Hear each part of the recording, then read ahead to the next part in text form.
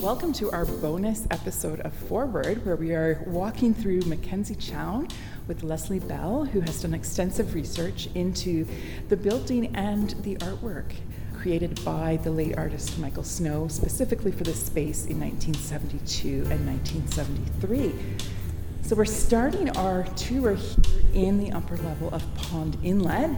And when I look above me, I can see a gorgeous, huge window and a mirror on the other side. And when I look straight out from the mezzanine level, there's a beautiful view of a somewhat chilly, since we are recording in March, a somewhat chilly but very beautiful pond. So, Lesley, what can you tell us about this space and what the architect, Raymond Moriyama. What can you tell us about the space and what Moriyama was trying to do here and what Michael Snow did in this space? If this is a collaborative space, this was the beginning space, like the initial space for Michael Snow's composition, as he called it. The composition began right here at this frame. Is timed images? It's timed images, frame one of timed images. And it was embedded in the wall of this space designed by Moriyama. Now the mirrors, angled as they are, kind of these pyramids that we have at Mackenzie Chown. And maybe you're underneath one of the pyramids here. And it brings in light from above, and then it reflects that light back down into the space through one of the triangular arrangement of mirrors that kind of bring that natural light right back down into you here. When I was a student, and this was a student lounge, there were these beautiful red rug banquettes. Like it was red rug on the floor, went up all over the banquettes, and then you had a mirror wall behind you. It was like really 60s. It was just lovely. It had that sort of shag rug feel. But because of the rugs, it was like really this beautiful muted sound. And you could just kind of put your back against those banquettes and just look at the reflected light. You could see the pond waterfall and the green out there kind of reflected to you. It was a wonderful space just to sort of to relax and do your work. And we can see that now today, looking up. Now we are recording in March, so the waterfall's not turned on, but you can certainly see the pond being reflected back up to us, and when we've got our back to the window and looking up into that mirror. And there's one thing that it brought to my attention too, that this is in an institution like this, and it changes over time. Space takes on a different value over time. And maybe in this time, at its construction, we had a lot more space and a lot more access to the outside, we'll say, the visually outside. But space is a commodity. And where this was an academic building, very quickly you need room for more room or accommodation for teaching staff, for faculty, for meeting rooms, and all that stuff. And so suddenly the space becomes chopped up and changed. And so actually, physical appearance of a space can change just because of that sort of changed value. And the changing needs of the institution and the people using the space. So as we're standing here, so Pond Inlet today it's used for conferences, it's used for events, but it was originally a cafeteria. Yeah, on the main level. On the main level, and then up here, as you said, was the lounge space. And we've got this beautiful wall of windows, which is something that we're going to see throughout Mackenzie Chown, actually, because this is part of Moriyama's aesthetic that he's going for about blurring the inside with the outside. And his use of mirrors, because mirrors also reflect and windows reflect. And it was one of Snow's early ideas that he didn't use was working with reflecting in those windows, in some of these windows, daytime and nighttime, because at nighttime you actually see yourself as if you're looking in a mirror. If some night windows you can see yourself reflected as if you're looking in a mirror, and then your image disappears during the day. And so he had some early ideas around working with windows as well. But in the end, he just chose, and maybe through their mutual discussion, their collaboration, he was going to work, first of all, with this wall behind us that was all clad in mirror, except for where the banquettes came up to about waist height. And so as the first piece of Snow's timed images, it's not here anymore, but can you tell us what we would have seen? Because there was a frame, and he works with this idea of frames and mirrors in all of the different pieces we're going to talk about. So we're facing the back wall of the mezzanine level, and what would we have seen? You would have seen a large rectangular shape exposed on the mirror. And the shape was really exposed wall, like the mirror had been cut away and exposed the wall beneath, the brick wall, concrete brick wall beneath that had been painted black. So you have like the idea of a black frame surrounded by silver, and in the middle, silver too, that silvery. So it was just the box outline of yes. the rectangle. Yeah, and so you could stand, it was at this level, you could stand and look at yourself, see yourself in the mirror, that was the center of this frame, but framed by the black wall. So you become a picture, you become an image. So, and I got to be honest, as a student, I sat in the chairs here and I don't remember seeing that frame here. I never noticed it. It's so fixed, into the space, I don't remember seeing it. Well, I have a feeling some of the pieces that we are going to look at a little bit later are ones that people haven't seen because we walk by them all the time. All right, so this is the first frame. Did this have a particular name? It was just frame one. Frame one. And I mean, he said that this dispersed composition, which is what it really is called in his language, he said they could be seen individually, but I think that they accumulate and build seen in a sequence. So we're starting with frame one. And it was this empty negative space. We'll call it a negative space shape. A negative space shape. All right, so let's move on then to frame two. Mm-hmm.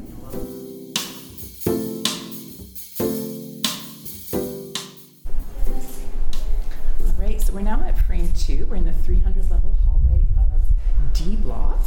We've got some beautiful rock displays from the Department of Earth Sciences. But we also have in front of us this big mirror frame. It's a mirror frame, and it looks like a piece of the mirror wall was lifted right out of Pond Inlet behind us and moved down the hallway and just stuck on the hull here. So you've got the same rectangular frame shape, but made this time of like bands of mirror, but framing nothing, just the empty wall behind it. But across the hall from this, there's a little box. A little black built box. into the wall. A little black box built in the wall. And it's, put your hand inside it, and you can feel that there's something, a metal mount of some kind that was there. But what used to be in this box was a 35 millimeter camera that Snow left.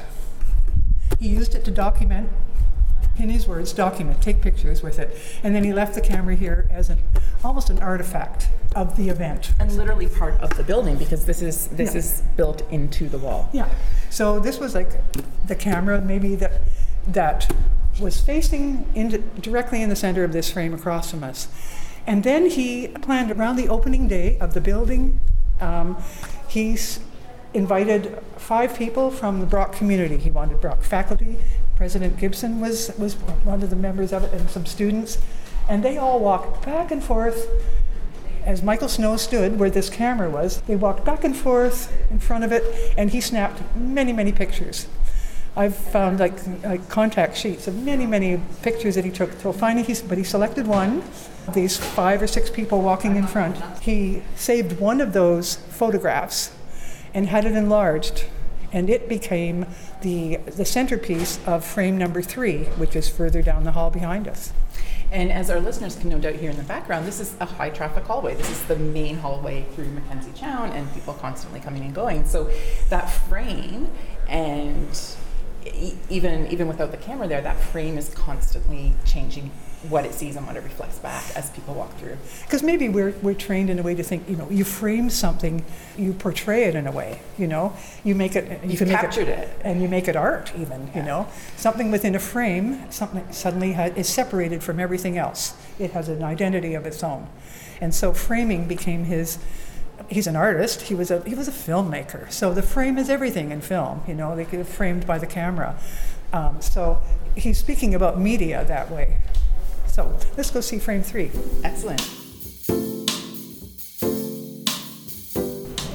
So we're just pausing here in D Block where we're moving.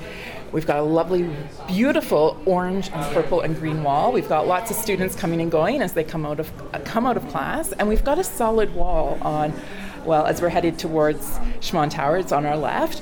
But you were telling me earlier that this solid wall wasn't there originally in Moriama's building. No, not at all. It was used. It became infill. I'll call it infill architecture. It was built almost like to the side of the Moriama building on the outside, and covered in all the floor-to-ceiling walls that we used to have here that were kind of, you can see further along, hasn't been filled in, but here you used to be able to look out on the pedestrian mall between here and Cairns, but now it's all blocked in with academic offices. And then presumably if you can look out, you can also look in, so you would be able to look into the building from the outside as well. And I always kind of wondered about the color scheme, but you were telling me as well that the painting here, these stripes and chevrons, and that is all part of the original design. And so I was in touch with James Sutherland, who's the designer of these. And he's a public artist in Toronto. He's done one of the designs for one of the subways, I think Spadina, in Toronto. So he does that kind of work. But he was invited early on by Moriama's firm as well to work with Michael Snow at the same time as Michael Snow. And he was doing the stripes and the chevrons, as he said. And because I was in touch with him and I knew that the facilities management here was interested in restoring them, I got in touch with him and he was able to provide them again with his original diagrams and the Pantone color scheme for it too. So they could match. These are what they were originally. They look beautiful. I know, and every time I go by and I see something stuck to them, I go, no! I used to pull all these little signs off saying, no, don't. But the idea was, and you can still see it in Block. Yeah. If you go across the way and you stand in, we'll say, is it Plaza Building, at night you can look across and you can see these graphics are carried across the floors. Up into the fourth level. Okay. Like as a complete picture. It's really a beautiful sight at night, to see that. But you miss that now here because you can't see through the windows. You can't see back into the building now. It's been blocked. So again, what you were saying earlier, how we use the space and what we need from the space and the changes that happen to any space over time also affects what the architect was trying to do and what artists were originally trying to do in this space. And I mean, in terms of archaeology, when I look at an early photograph of frame 2, which, back in that outside geology, reflected in that mirror frame, you can see open space. You can see windows. You can see a bit of the pond, because initially that whole corridor up there was open to pond as well. Okay. And so it would have been flooded with natural light and that blurring of the outside and the inside that Moriama liked to do. And so that was all just around the corner from us as well. So there was a lot of light or outdoors coming in from various means as we would walk through these halls in the early days, I think. Okay, so let's keep heading on to our next frame. All right, so we're a little bit further down the hall. We're now into C Block. Geography and Tourism is off to the side. And I'm not seeing any art. I'm not seeing any frames, Lesley. What would we be looking at in 1972? Now you look at the doorways for faculty offices, but there actually was a wall here. And this is where you get into the archaeology. If you stand beside that wayfinding C, that says you're in C Block, this is one of the original graphics that was part of the building. So the map that is painted on the wall was part of the plan. Right. Beside it, off to the right, you see some smoother looking brick. And it was a film study student that took me on one of the snow walks once, and she showed me this. She had us feeling the wall.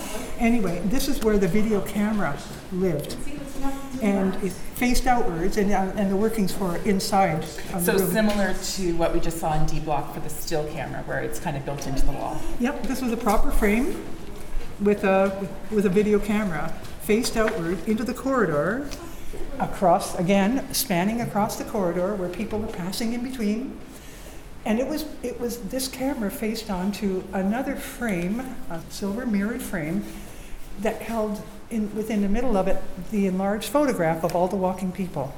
So the photograph that he took in D Block was inside a mirror frame where we now see the doorway to C312. And so this video camera would be doing a constant capture, we'll say, constant capture of not only that stationary photograph across the hall, but also the people walking by in the middle. I don't think it was on 24/7 or anything like that. I think whoever went into this space at the time would just maybe flip a switch in the morning, and turn it on. So it was capturing, stuff that was happening here in the hallways, maybe a crowd of students going by, maybe just a few. But taking that live feed to a monitor that was down the hall, further around the hall. You have a still photograph, but the photograph is part of an ever-changing scene as people walk past it. Yeah, and he invited people to be not only spectators, but also participants. And so this is a way, it was like a place, not a play space, but a play space in terms of plays, like a play, action, Turning kind of like the everyday people walking back and forth into a movie. He called it fitting into the casual life of the university. That's what he wanted to do. So then you could have your friends set up where the video was and take turns walking past. Then you begin to see what he's doing. He's starting to layer time on time. Okay. He's layering present time on past time, and maybe a constantly changing present time on a fixed past time. He's kind of got the two of them sandwiched right on top of each other. And then you've got all this stuff happening in the middle too, this almost like the snapshot or the fleeting part, So it's about time, for sure. Now, through space, really. And we're walking from station to station here and accumulating a greater understanding of time each time with each frame, so to speak, that we're coming to. And I'm also thinking about how we're experiencing the hallway, because we do have people going by, but I have a tendency in my mind to think of this hallway as fairly straight for some reason, but it's not. There's this constant zigzagging back, and you can kind of see around the corners, but you can't see all the way around the corners, so you don't kind of know who you're going to bump into or what's kind of going to be there when you get around the corner. I also heard that urban legend, that Brock legend about crowd control, but that was not Mackenzie Chown. No. That was Thistle. Okay. Thistle was about keeping people moving in straight corridors, not able to congregate anywhere, just keep them moving straight. And that was, but it was I'll call it a natural reaction to politics at the time, because students were rebelling across the world in 1968. Just when they were starting to build Brock and build Thistle, they decided to keep all the corridors straight. Moriama in 1972, he's trying to create, as you mentioned in our interview, he's trying to possibly create kind of these happy accidents of bumping into people or coming out in unexpected ways or having to talk to somebody because you have no idea where you're going. Well, look here, we've got little pods all along the way. This is a department. They've got their own little world in there, like this little village. And this is like a laneways or streets on the way from village to village, so to speak. That's a really interesting way of thinking about that. Well, I didn't know that architects call corridors streets, because I was getting pretty excited because I thought, they're talking about street changes and stuff. When I was reading Moriama's records, I thought, there's stuff about a street. But I didn't know that's a common terminology that architects have for corridors. But then, if I was Snow, I would have thought, that's kind of interesting too. You have the idea of the street, you have passers-by, you have people coming and going and congregating in that too. So he was capturing that activity of the street. And I'm also just thinking, as we're watching people walk past us, that in a way Snow didn't give you a choice about participating in his art, because just by walking down the corridor, whether you're aware of it or not, you're automatically drawn into being a part of that artwork. Yeah, even if you don't know. That's true. But just like a mirror, which your image only exists as long as you're standing in front of a mirror, with that close capture idea, you're come and gone too. Like there was no recording done. It was, in terms of saving, it was simply just capturing and releasing almost. Yeah. So it can play with that time and frame. All right, so now we're kind of at the other end of C block, just the other side of the map library, just about ready to head into the C bridge. And you were just telling me these wonderful bright green stripes on the wall. The stripes used to be all part of this hallway as well, but I'm going to bring your attention to another piece of wall where the bricks have been changed. All right, I'm seeing it. We've got Portal's Choices artwork on the right. Yeah. So you can see here the slightly different changes in texture, and they had to touch it up with a green that doesn't match the original green. So it's kind of like here and here. I don't know. It was a monitor that would be like a TV, it was a television, but it also had a frame too. And I don't know if it was mirrored or not. It's really hard. The original photo, it could be mirrored, but I've been told that it was a black frame too, so it didn't reflect anything. But I'm not sure. I can't tell from the photo, and nobody else remembers. So this was playing the image just from around the corner. Yes.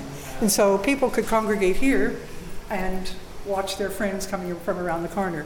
In fact, we were showing this to President Fearon one day, and he said, no, he said, stand over here.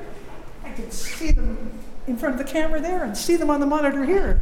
And so, yeah, you could have a simultaneous view, if you know what I mean. So you had the simultaneity going too.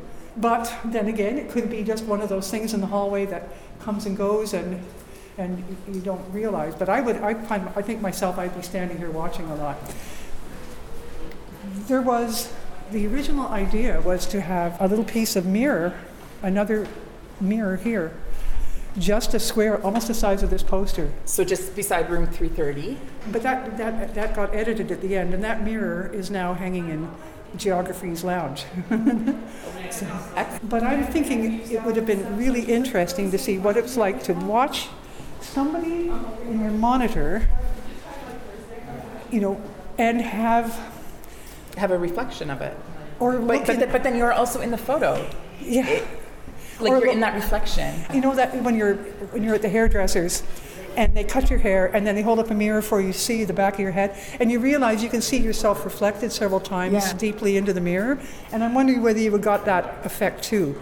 I'm wondering whether there was a mirrored frame around that monitor, which means you got a mirror reflecting a mirror. All right. And people in the middle. So, I don't know how complex it got. Well, if any alumni are listening to this and have memories, please get in touch because we want to know more. All right, so we're going to keep in the main corridor here, which veers slightly to the left, and we're going to move into a bright, beautiful space that is the C-block bridge. Yeah, like the other bridge would have been just like this. So we have got kind of floor-to-ceiling windows, but we've also got mirrors on the end.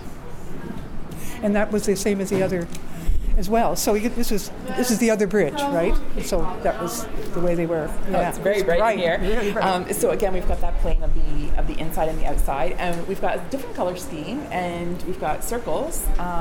These are original as well. The paintings, murals, and he's restored them as well. Wow, they're beautiful. And did you have the notes and the colors for these ones as well? Yeah, it was all part of the suite. And when I got in touch with James Sutherland, he said, Michael was working on his stuff, I was doing mine. There was a lot of activity going on in that last summer, before the building opened in the fall of 72. So, yeah. Excellent. All right. Next frame. Okay, so we are now just inside B block, and this is so tiny that you would probably miss it if you weren't really looking for it. Right next to the ladies' bathroom, across the hall from B314. And what are we looking at, Lesley? This is the Michael Snow's self-portrait. I call it his signature, but from our frame one position, you and I standing in front of that would have been a mirrored wall in the pond. He also stood in front of there and photographed himself, but the picture's been reproduced in a negative. So what would have been the black exposed brick is now white, showing up white. And even you can look in the little figure of Michael Snow himself, he's all in reverse. Those black rectangles behind him would have been the windows looking out into Pond Inlet. It makes sense now, because I could never kind of figure out where that picture was taken or how it was taken, but knowing it's reversed, that makes sense. And then it's in its own kind of black frame too. Yeah. But, so this has always been mounted here. And they're really mounted. I hope it never comes off. It looks pretty secure. But I've always been interested in this. I managed to find it in the AGO, his original photographs for this. They're all there. And so he took many photos before he finally got a kind of a pose that he liked of himself. This is the old tech. This is film that has negatives and positives, you know. That may be something that's not really understood now as our technology has evolved so much. The idea of... We just put a filter on a photo in an app kind of thing. Right, you know, because film having its negative and positive. But I look at this as being almost a loop back to frame one. And in digital world, you know, we have feedback loops. You know, he was very interested in sound, Snow was as well, being a filmmaker. And that's one thing this installation doesn't have, is sound. And for a musician, that's kind of interesting. There's no sound in it, but I think this is a feedback to frame one. But it's also his own portrait. And it's interesting how small he is. And I don't know if that's just the scale or if he's deliberately done that he's a very small figure in that picture. He's standing back far enough away, probably where we were standing, overlooking far enough away just to get himself there. He took a number of pictures, and this is the one he chose. Excellent. All right, so we seem to have timed things during class change, but we've got some more space to look at. Just 2 more minutes. We got this. Right around the corner. Already, yes, I almost forgot about this piece. So we are right outside of psychology, right outside of B313, I guess. On our left is Indigenous student space and the elevator. And what are we looking at? We're looking at a bunch of rectangles nested inside each other. And I never understood this walking by because it always seemed kind of so jarring. We've got the same paint color scheme from the previous block, but we've got this weird rectangle motif. And it's really obvious that it's painted in with the original stripes and chevrons on the wall too. So it had a reason for being here. But I didn't even notice it myself for a while because you can see little drilled holes here.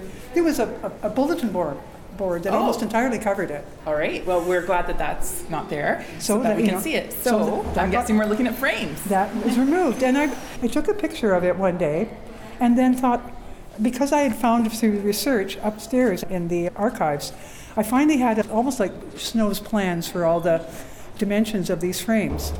And I thought, okay, I have the outside dimensions of these frames. And I started on the picture just writing down, you know, so high, so wide. So high, so wide, you know. And realizing I was looking at all the frames, for frames 1 to 5. These are all the dimensions, right down to the size of one of the photographs that we're going to look at further on the photo essay. That's amazing. So this big outer rectangle is the one we would have seen in Pond Inlet. Would have been Pond. And then kind of the next wide one. Could have been the one in the hallway. They're all kind of nested inside of each other, down. So this one must have been the one that we just saw with the self-portrait. That looks about the right size. But it was just one of those things that I realized one day. I'm looking at, this is like another map for the whole installation. Is as much a map as any of the maps that are painted on the walls here. Because I was quite pleased to find in the records that he had completely laid this out, and he was very exacted. He designed this graphic as well, and it was indeed just everything to do with timed images. No one, even film studies themselves, had really realized it. Well, how could they if it's covered up? You know, so I put it together for them too, and we were all really happy. And we're still walking past it and not even really paying attention to it, but it's still kind of there. Yeah, but also I think, I'm not a filmmaker, but don't they do this sort of framing, it's like deep space? I'm trying to think where I've seen something like that, you know, in order to kind of to center your shot, so to speak. It's almost like having a grid screen on your camera, you know? All right, so we've got another piece to look at. Well, we have, if you look at what we've just seen, Timed Images is a portrait of the people in this building. I mean, it was designed to be a building for people, for students, for faculty, academics.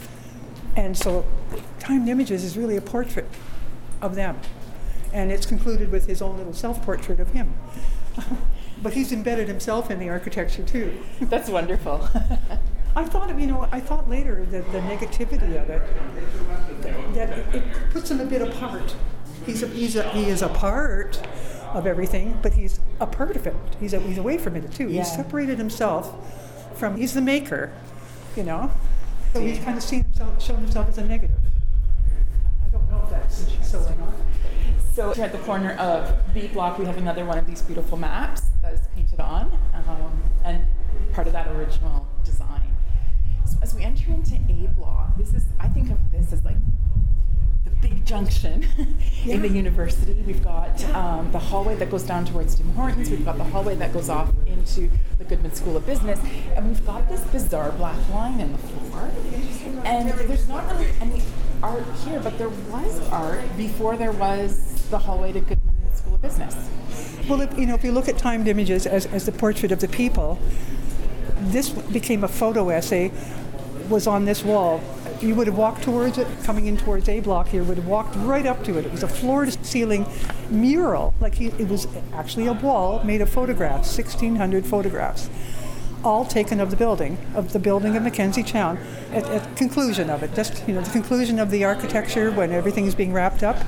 He came here one day with his camera and he took hundreds of photographs of Mackenzie Chown, black and white photos.